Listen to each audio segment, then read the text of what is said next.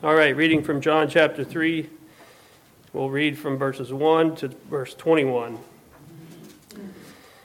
There was a man of the Pharisees named Nicodemus, a ruler of the Jews. The same came to Jesus by night and said unto him, Rabbi, we know that thou art a teacher come from God. For no man can do these miracles that thou doest, except God be with him. Jesus answered and said unto him, Verily, verily, I say unto thee, except a man be born again, he cannot see the kingdom of God. Nicodemus said unto him, How can a man be born when he is old? Can he enter a second time into his mother's womb and be born? Jesus answered, Verily, verily, I say unto thee, except a man be born of water and of the Spirit, he cannot enter the kingdom of God. That which is born of the flesh is flesh, and that which is born of the Spirit is spirit. Marvel not that I say unto thee, Ye must be born again. The wind bloweth where it listeth, and thou hearest the sound thereof, but canst not tell whence it cometh, and whither it goeth. So is everyone that is born of the Spirit. Nicodemus answered and said unto him, How can these things be? Jesus answered and said unto him, Art thou a master of Israel, and knowest not these things? Verily, verily, I say unto thee, we speak that we do know, and testify that we have seen, and ye receive not our witness. If I have told you earthly things, and ye believe not, how shall ye believe if I tell you of heavenly things? And no man hath ascended up to the heaven, but he that come down from heaven, even the Son of Man which is in heaven. And as Moses lifted up the serpent in the wilderness, even so must the Son of Man be lifted up, that whosoever believeth in him should not perish, but have eternal life. For God so loved the world, that he gave his only begotten Son, that whosoever believeth in him should not perish, but have everlasting life. For God sent not his Son into the world to condemn the world, but that the world through him might be saved. He that believeth on him is not condemned, but he that believeth not is condemned already, because he hath not believed in the name of the only begotten Son of God. And this is the condemnation, that light is come into the world, and men love darkness rather than light, because their deeds were evil. For everyone that doeth evil hateth the light, neither cometh to the light, lest his deeds be reproved. But he that doeth truth cometh to the light, that his deeds may be made manifest, that they are wrought in God. You may be seated.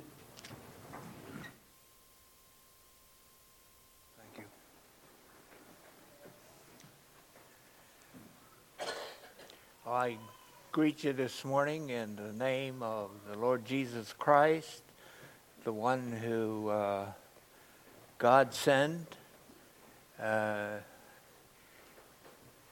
to make a way for us to come to him. I'd like to talk about this morning that God is light. Now, we have in the first chapter of John, if you want to turn there, going to read a portion of that. It says that in the beginning was the Word, and the Word was with God, and the Word was God. The same was in the beginning with God. And I'd just like to talk a little bit about the beginning. Brother John Lewis last Sunday reminded us that we are people of the book, and our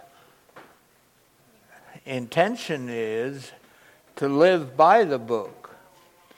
Now we have a book here that where we have a message from God, and it tells us here in the passages that we're looking at that that God, the Word here, is referencing to Jesus Christ, and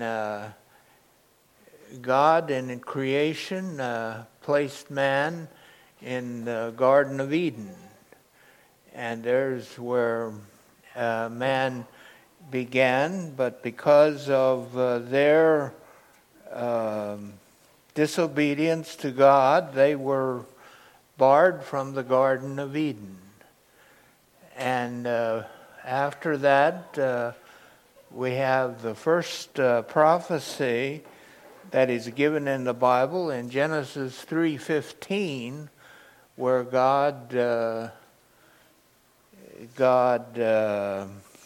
said that He would bring relief. Or maybe I should have read that verse in Genesis 3:15. There, right after they were barred from the Garden of Eden, and He says to them,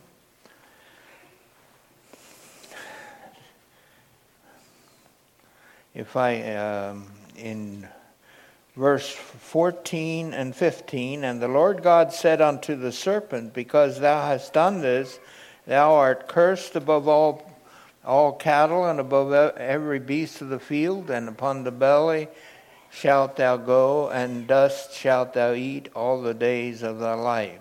He says, I will put enmity between thee and the woman, between thy seed and her seed. It shall bruise thy head, and thou shalt bruise his heel. Now, if we wouldn't have any other verse, any more information on this, it may be a little difficult for us to understand what he's saying here. But he is saying that he has a plan where he's going to redeem man and buy back man. And of course, God, in a period of about 4,000 years, gave little bits throughout the course of time of how he's going to redeem man by the blood of his own Son. As the Son gives his own blood for the price of that redemption. And as I said, throughout history, God's story reveals a little bit at a time. And of course, when we come to the place then when he reveals more specifically how this is going to take place, we hear more and more, and he reveals himself. Now, something about God, we don't know anything about God that he has not revealed to us. And we talk about the progressive revelation in his book, in the Word of God, how in different times he reveals a little more, makes a little more clear how it's going to be.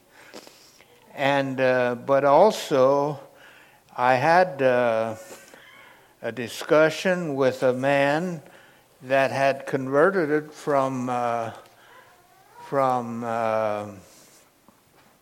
Southern Baptist to Mormon.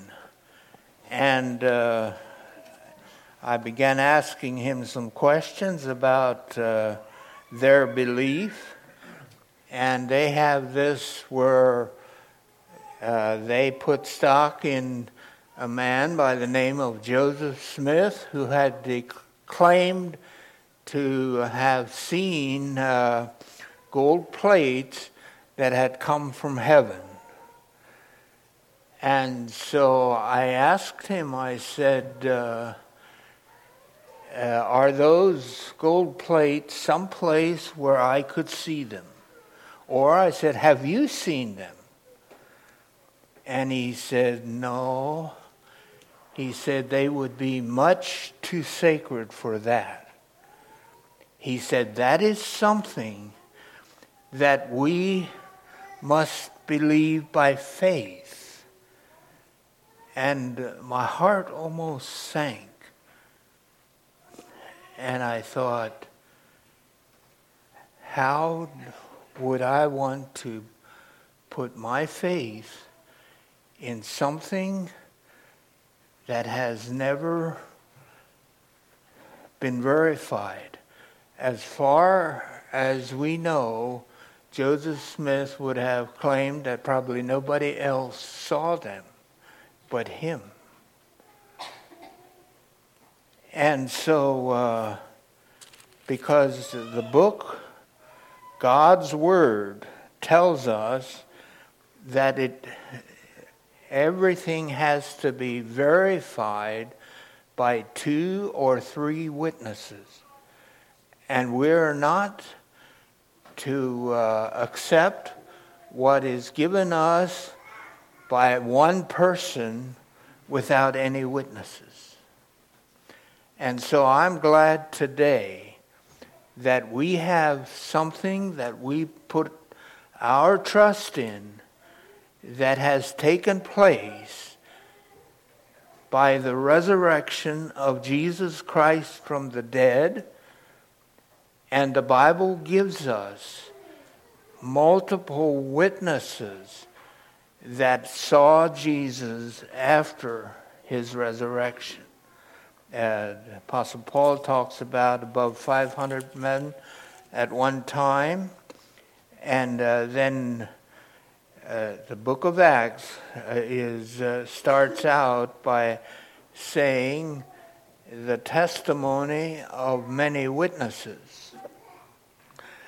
And so when I talk about that we have here in this book a revelation, a progressive revelation, we also say and believe that we have a complete revelation in this book. And the complete revelation is from Jesus Christ, the Son of God. Now, he was from the beginning, and continuing to read in John, the first chapter, it says, all things were made by him. Without him was not anything made that was made. In him was life, and the life was the light of men. God is light, and when God comes into our life, we receive light. Verse 5, the light shineth in darkness, and the darkness comprehended it not. You cannot have darkness and light together. You either have one or the other. And then in verse 9 it says, that true light which lighteth every man that cometh into the world. He was in the world was made by him, the world knew him not.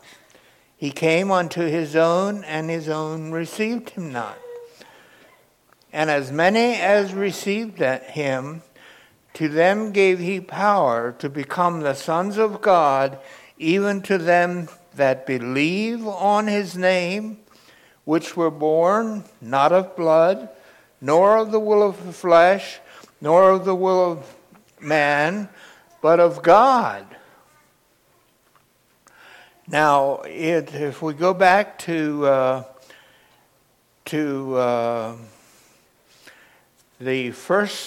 First John, in the first chapter, he talks about that light, and he says that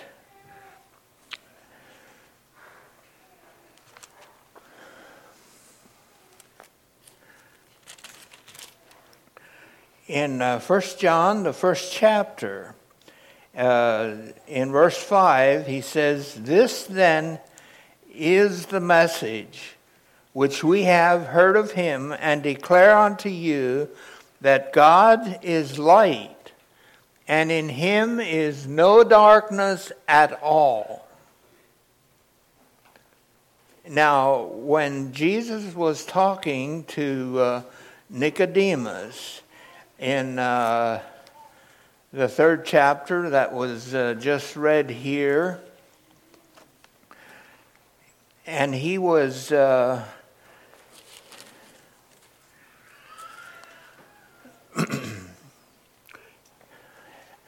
Nicodemus, I think, was a man that was seeking. Now, we don't have any record in Scripture of anything that Nicodemus did wrong.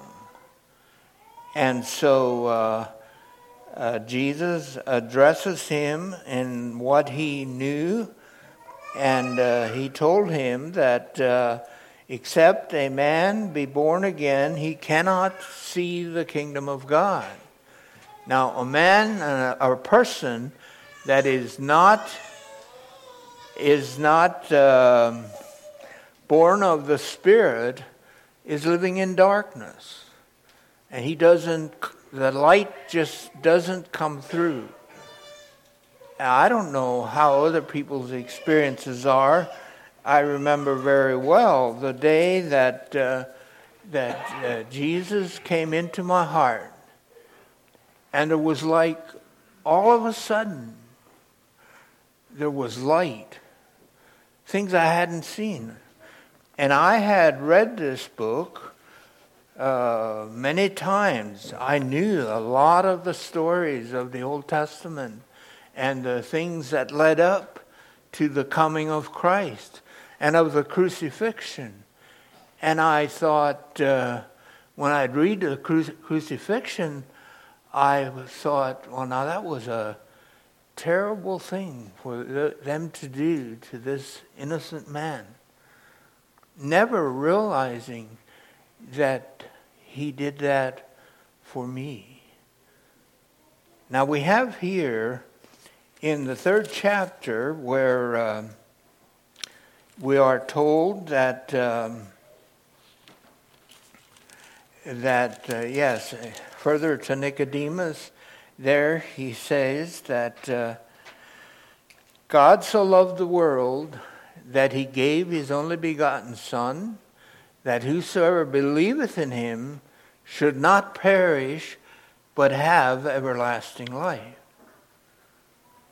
Now, for who did he do that? Are we satisfied that he did that for all of us and all people? I think of the passage in 1 John 2 where he says, "These things have I written unto you, little children, that ye sin not." Now he said, if any man sin, we have an advocate with the Father, Jesus Christ the righteous. He is the propitiation for our sins. And he says, and not for ours only, but for the sins of the whole world. So as we're here together this morning, are we satisfied that he did that for us? I'm talking to those here in the front benches and throughout this whole building. And yet it goes out beyond that to the whole world. That God so loved the world that he gave his Son for us. All of us. And so, here, further to Nicodemus, he said that God sent not his Son into the world to condemn the world, but that the world through him might be saved. Now, further on, he in the next verses, he talks about this condemnation. He says that he that believeth on him is not condemned, but he that believeth not is condemned already, because he hath not believed the name of the only begotten Son. Now, how is this that God has provided? There is a light there is a way to come to God. And this passage tells us in verse 19, he says, "This is the condemnation, that light came into the world, and men loved darkness rather than light, because their deeds were evil." And they didn't want to come to the light, so that the evil in their hearts would not be exposed. And so the wonder of wonders is the fact that the condemnation, God did not come here to condemn us. He came here to show us a way where we can have forgiveness of sin, and we can live in joy and peace. And I think, the scriptures tell us that very, very clearly.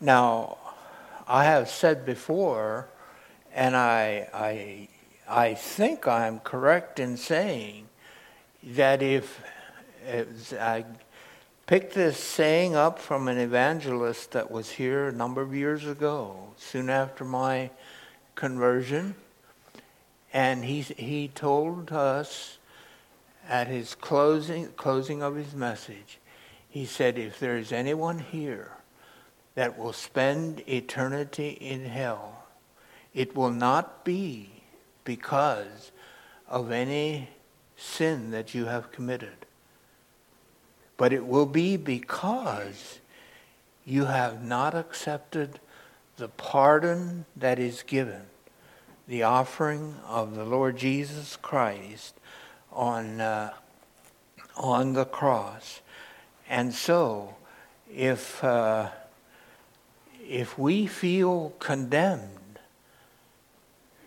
we are invited to come to the light so that we can have peace and joy in the Lord Jesus Christ.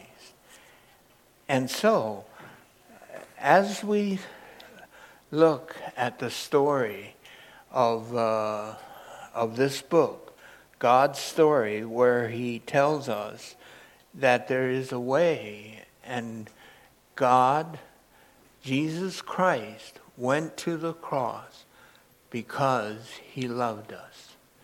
And he had a way to redeem us, and for us to be able to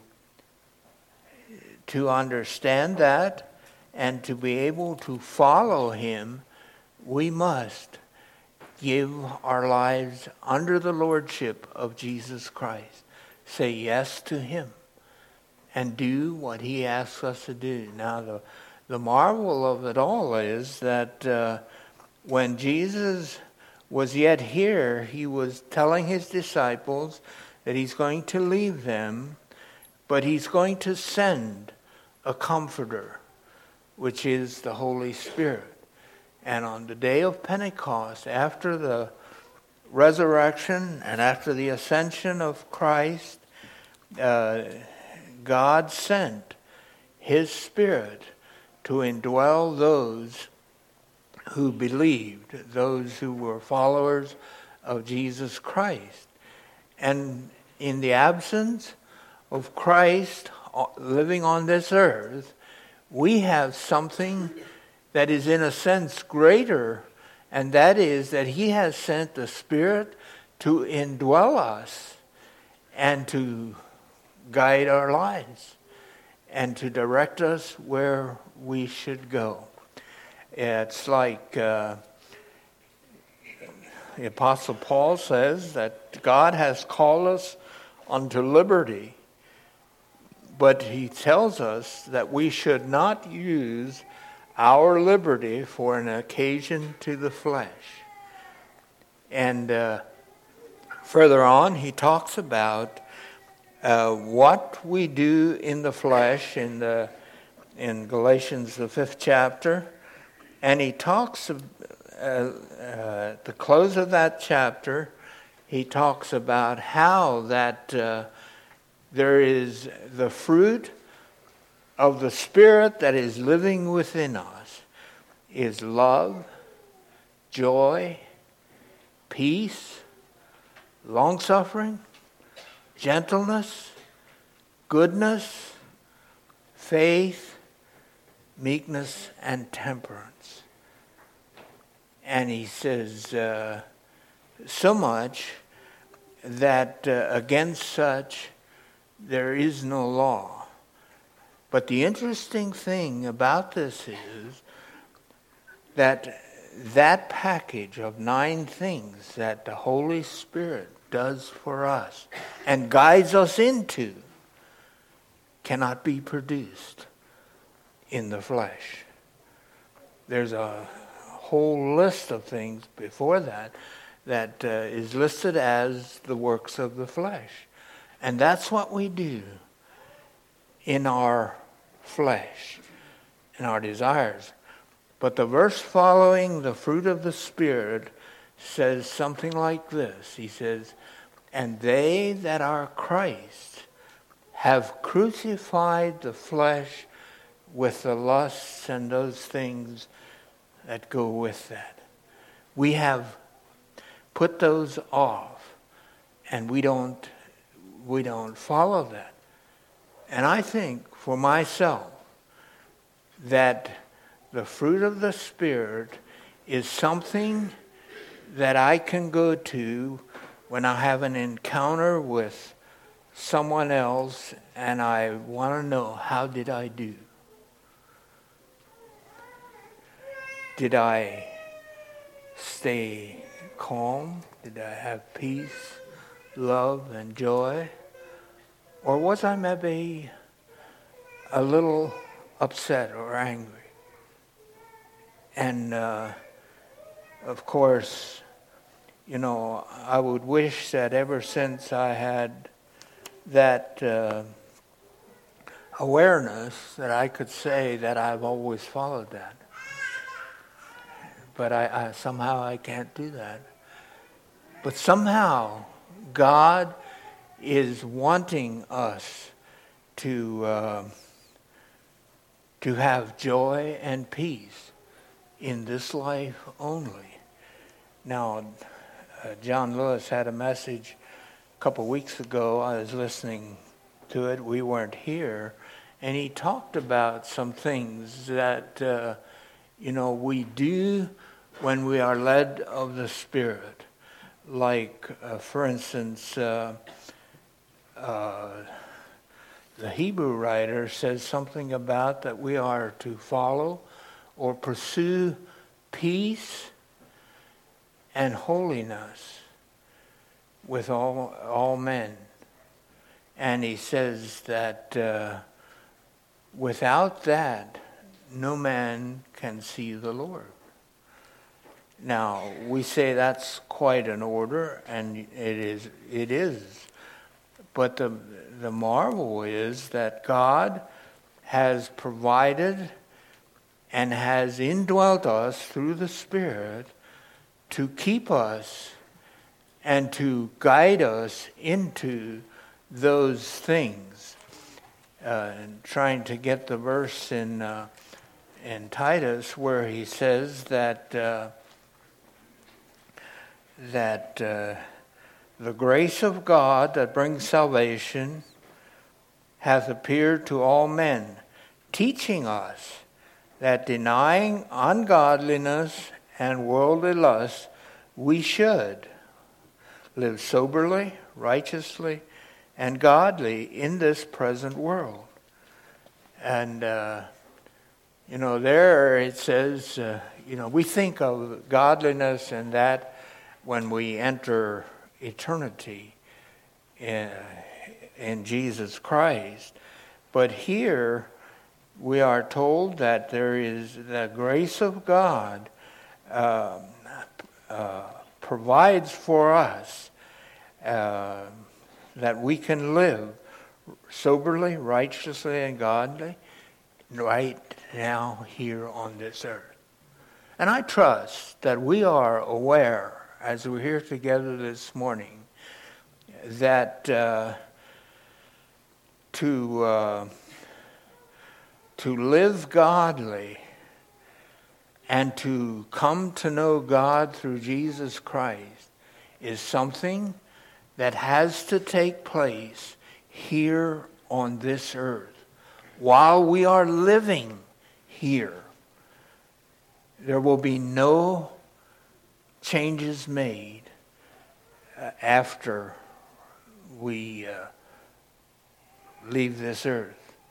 And because the decisions we make, whether we're going to walk in the light or whether we're going to walk in the flesh, has to begin while we are yet here. And along with that of living godly in this present world, we are looking for the blessed hope and the glorious appearing of the great God, our Savior Jesus Christ, who gave himself for us, that he might redeem us from all iniquity, purify unto himself a peculiar people, zealous of good works. Now, I realize that sometimes that wording there, talking about a peculiar people, is not talking about being odd or different. Well, we're somewhat different. But it's talking about being a special people to God as we come to him in Christ Jesus. And so, these are things that we learn by the Spirit of God, and he's the one that directs us to that. I'd like to think a little bit about this, the light of God in our life and what it shows us and how he reveals to us that he has provided for us redemption by his own Son. And that is accomplished by the fact that he gave his life and gave his own blood for us. And so, if we would go, all the Old Testament prophecies are really fulfilled in Christ. And the whole 4,000 years when God was talking to his people through the prophets, through the book of the law and all that, were all pointing us to that would come when Jesus comes to this earth. And of course, he was here, and we have the accounts, and we know a lot of it. But there's something about that we, as we keep reading and studying, we see more and more. I'm glad today, and I thank God that I was taught to read the Bible. And I don't know how it would be if we wouldn't have this and if no one would have taught us. So I thank God for the mentors that I had in my early walk with the Lord. And I'd like to kind of highlight this. If you want to turn with me to the book of Revelation, and in the first chapters, how that God reveals himself. And of course, he was giving this to the Apostle John to write so that we would have it and would be able to comprehend a little bit. Now we have the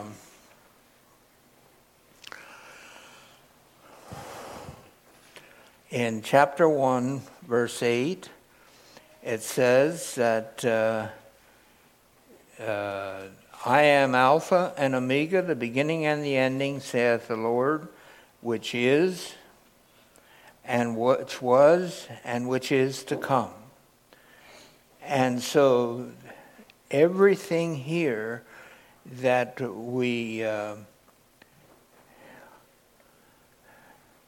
experience, everything in our desires to follow the Lord is an encouragement for us.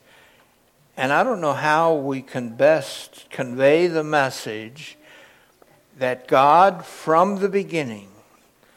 Now when Adam and Eve disobeyed him and they were cast out of the Garden of Eden, and I'm not quite sure what all that meant for them, but there's something there that we are told that God took them out, barred them from the Garden of Eden so that they would not eat of the tree of life and live eternally. I think it means live eternally in a lost state. And of course, we have this that he, in the book of Revelation, and later it talks about how that we will have access to the tree of life there. But I'd like to look in Revelation 4 and 5. And it was in chapter 4, and I'm just going to talks about the 4 living creatures and how they had in verse 8 of chapter 4, and each of them had 6 wings about him, and they were full of eyes within. They rest not day and night, saying, Holy, holy, holy, Lord God Almighty, which was and is to come. Now, I don't know. Have you ever been in a place where they had background music playing, kind of to bring a calm atmosphere, something like that? And I have wondered, with the references we have of this holy, holy, holy, as if it almost seems like it's something that is constant, like a background music, and everything is right. And then it says, when those beasts give glory and honor and thanks to him that sat on the throne, who liveth forever and ever. The 24 elders fell down and before him that sat on the throne, and worship him that liveth forever and ever, and cast their crowns before the throne. And it seems like here in these 2 chapters, John was given a scene from around the throne. The first verse in chapter 4, John is writing, he says, I looked, and behold, a door was opened in heaven, and the first voice which I heard was as it were of the trumpet talking with me, which said, Come up hither, and I will show you the things which must be hereafter. And so I don't know, is this a foreshadow of something that when we will hear the trumpet sound and God will say, come up here.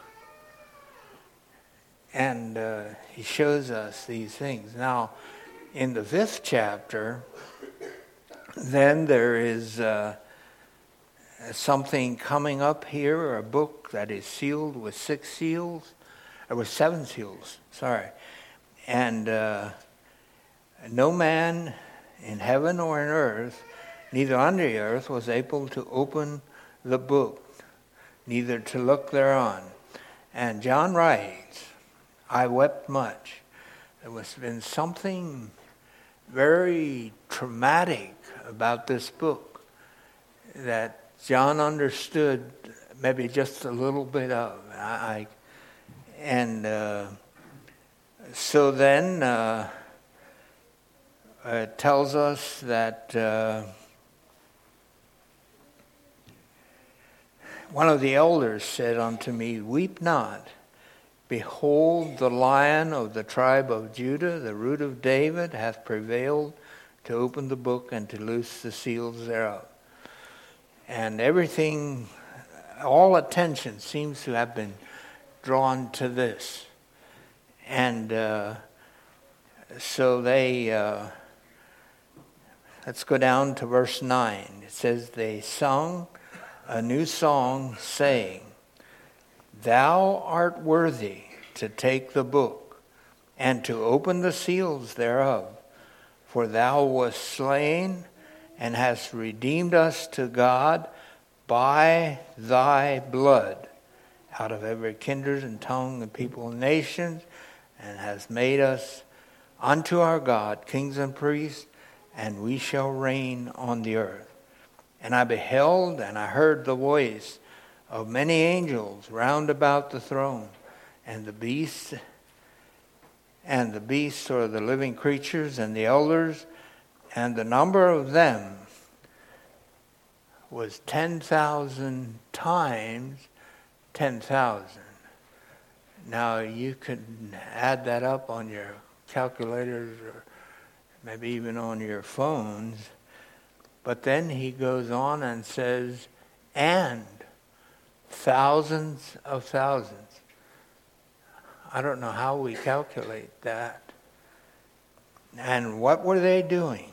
They were saying with a loud voice, worthy is the Lamb that was slain to receive power and riches and wisdom and strength and honor and glory and blessing.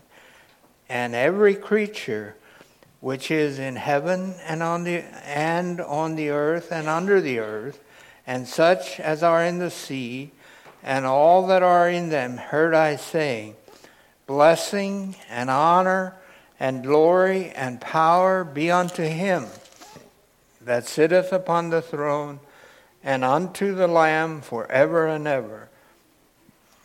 And the 4 beasts said, Amen.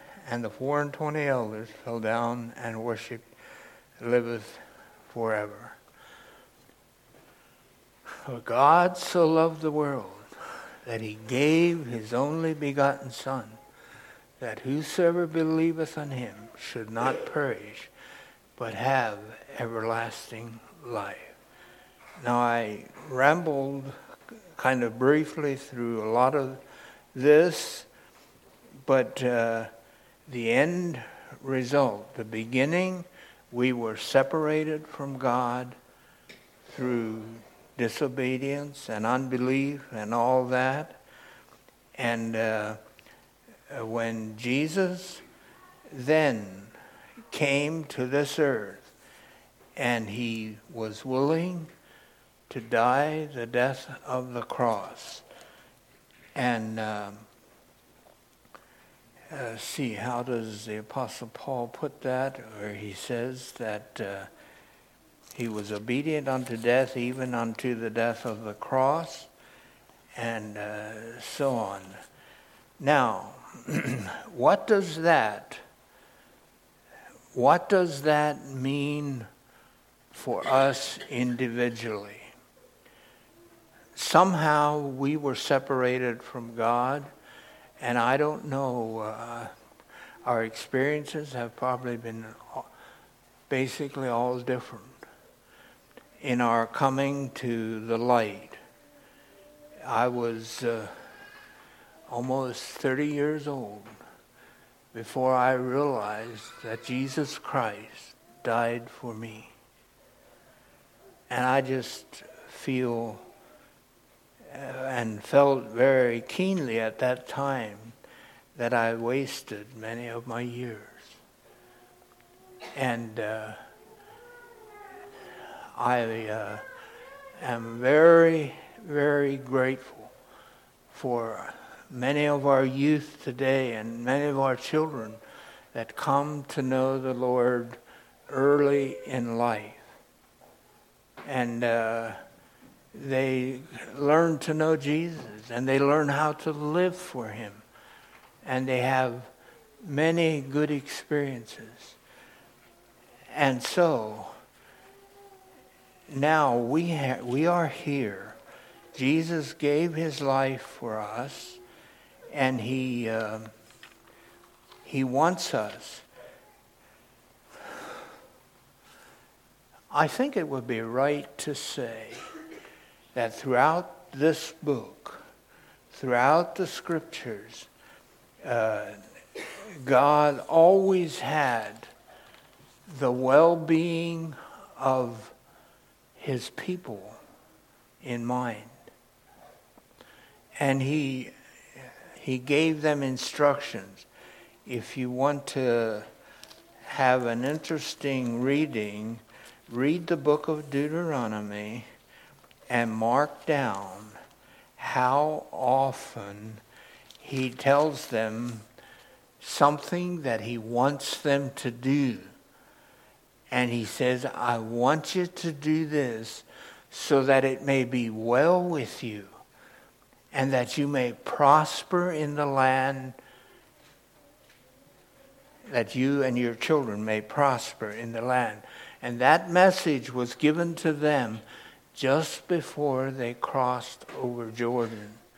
And there when Moses was addressing them, and he told them that God will raise up another prophet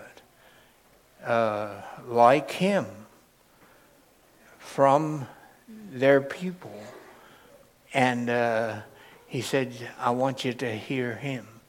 And that was referring to Jesus Christ. And you know, several times it was at his baptism, and then again at the Transfiguration, where a voice from heaven came, and those that were present could hear. He said, this is my beloved Son, in whom I am well pleased. Hear him. And I think that message is here for us. And just something that has taken on new meaning to me in just my recent studies is found in Luke 22, where Jesus was talking to his disciples and was encouraging them. And he knew that he's on the way to the cross, to his death. And there in the upper room with his disciples, he had like a Passover and a communion time with them. And he says in verse 19, maybe I should back up a little bit here. In verse 15, he says, he said unto them, with desire I have desired to eat this Passover with you before I suffer. For I say unto you that I will not any more eat thereof until it be fulfilled in the kingdom of God. And I think that's an indication that when we all get together, we're going to have something similar to this. And I think we're going to realize in a way that we won't realize in this life how great and marvelous and wonderful this is that we can be part of a group that's been redeemed by the blood of Christ. Now, here, Jesus to his disciples, it says that he took the cup, gave thanks, and said, "Take, eat this and divide among yourselves. And I say unto you that I will not drink of the fruit of the vine until the kingdom of God shall come." He took the bread, gave thanks, and brake it, and gave unto them, saying, "This is my body, which is given for you. This do in remembrance of me." And verse 20, likewise also the cup after supper, saying, "This cup is the New Testament in my blood shed for you." All of us together. And I think in what I see in this, how that Jesus did this for all of us together. And I think this is going to add to my appreciation when we share communion together. May God richly guide us, and may we together be able to find joy and peace in the Lord Jesus Christ. He loved the world. He gave himself for us so that we can live a fulfilled life here in joy and have eternity with him and all the saints. May God bless us. We're going to kneel for those who can and thank the Lord.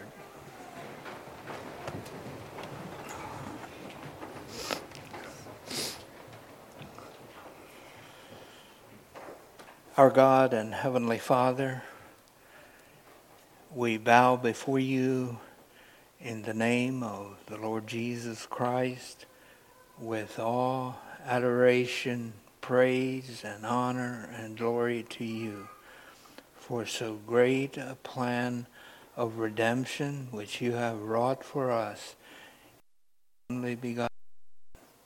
And so I pray, dear Heavenly Father, that somehow we could be encouraging each other here on this earth while you keep us here, that we could together serve you faithfully and together encourage one another in the greatness of your grace and mercy that you have revealed and that you give out to us day by day. And so may your name be honored, and may we be able to be following you till you call us home. We trust you and we thank you in the name of Jesus. Amen.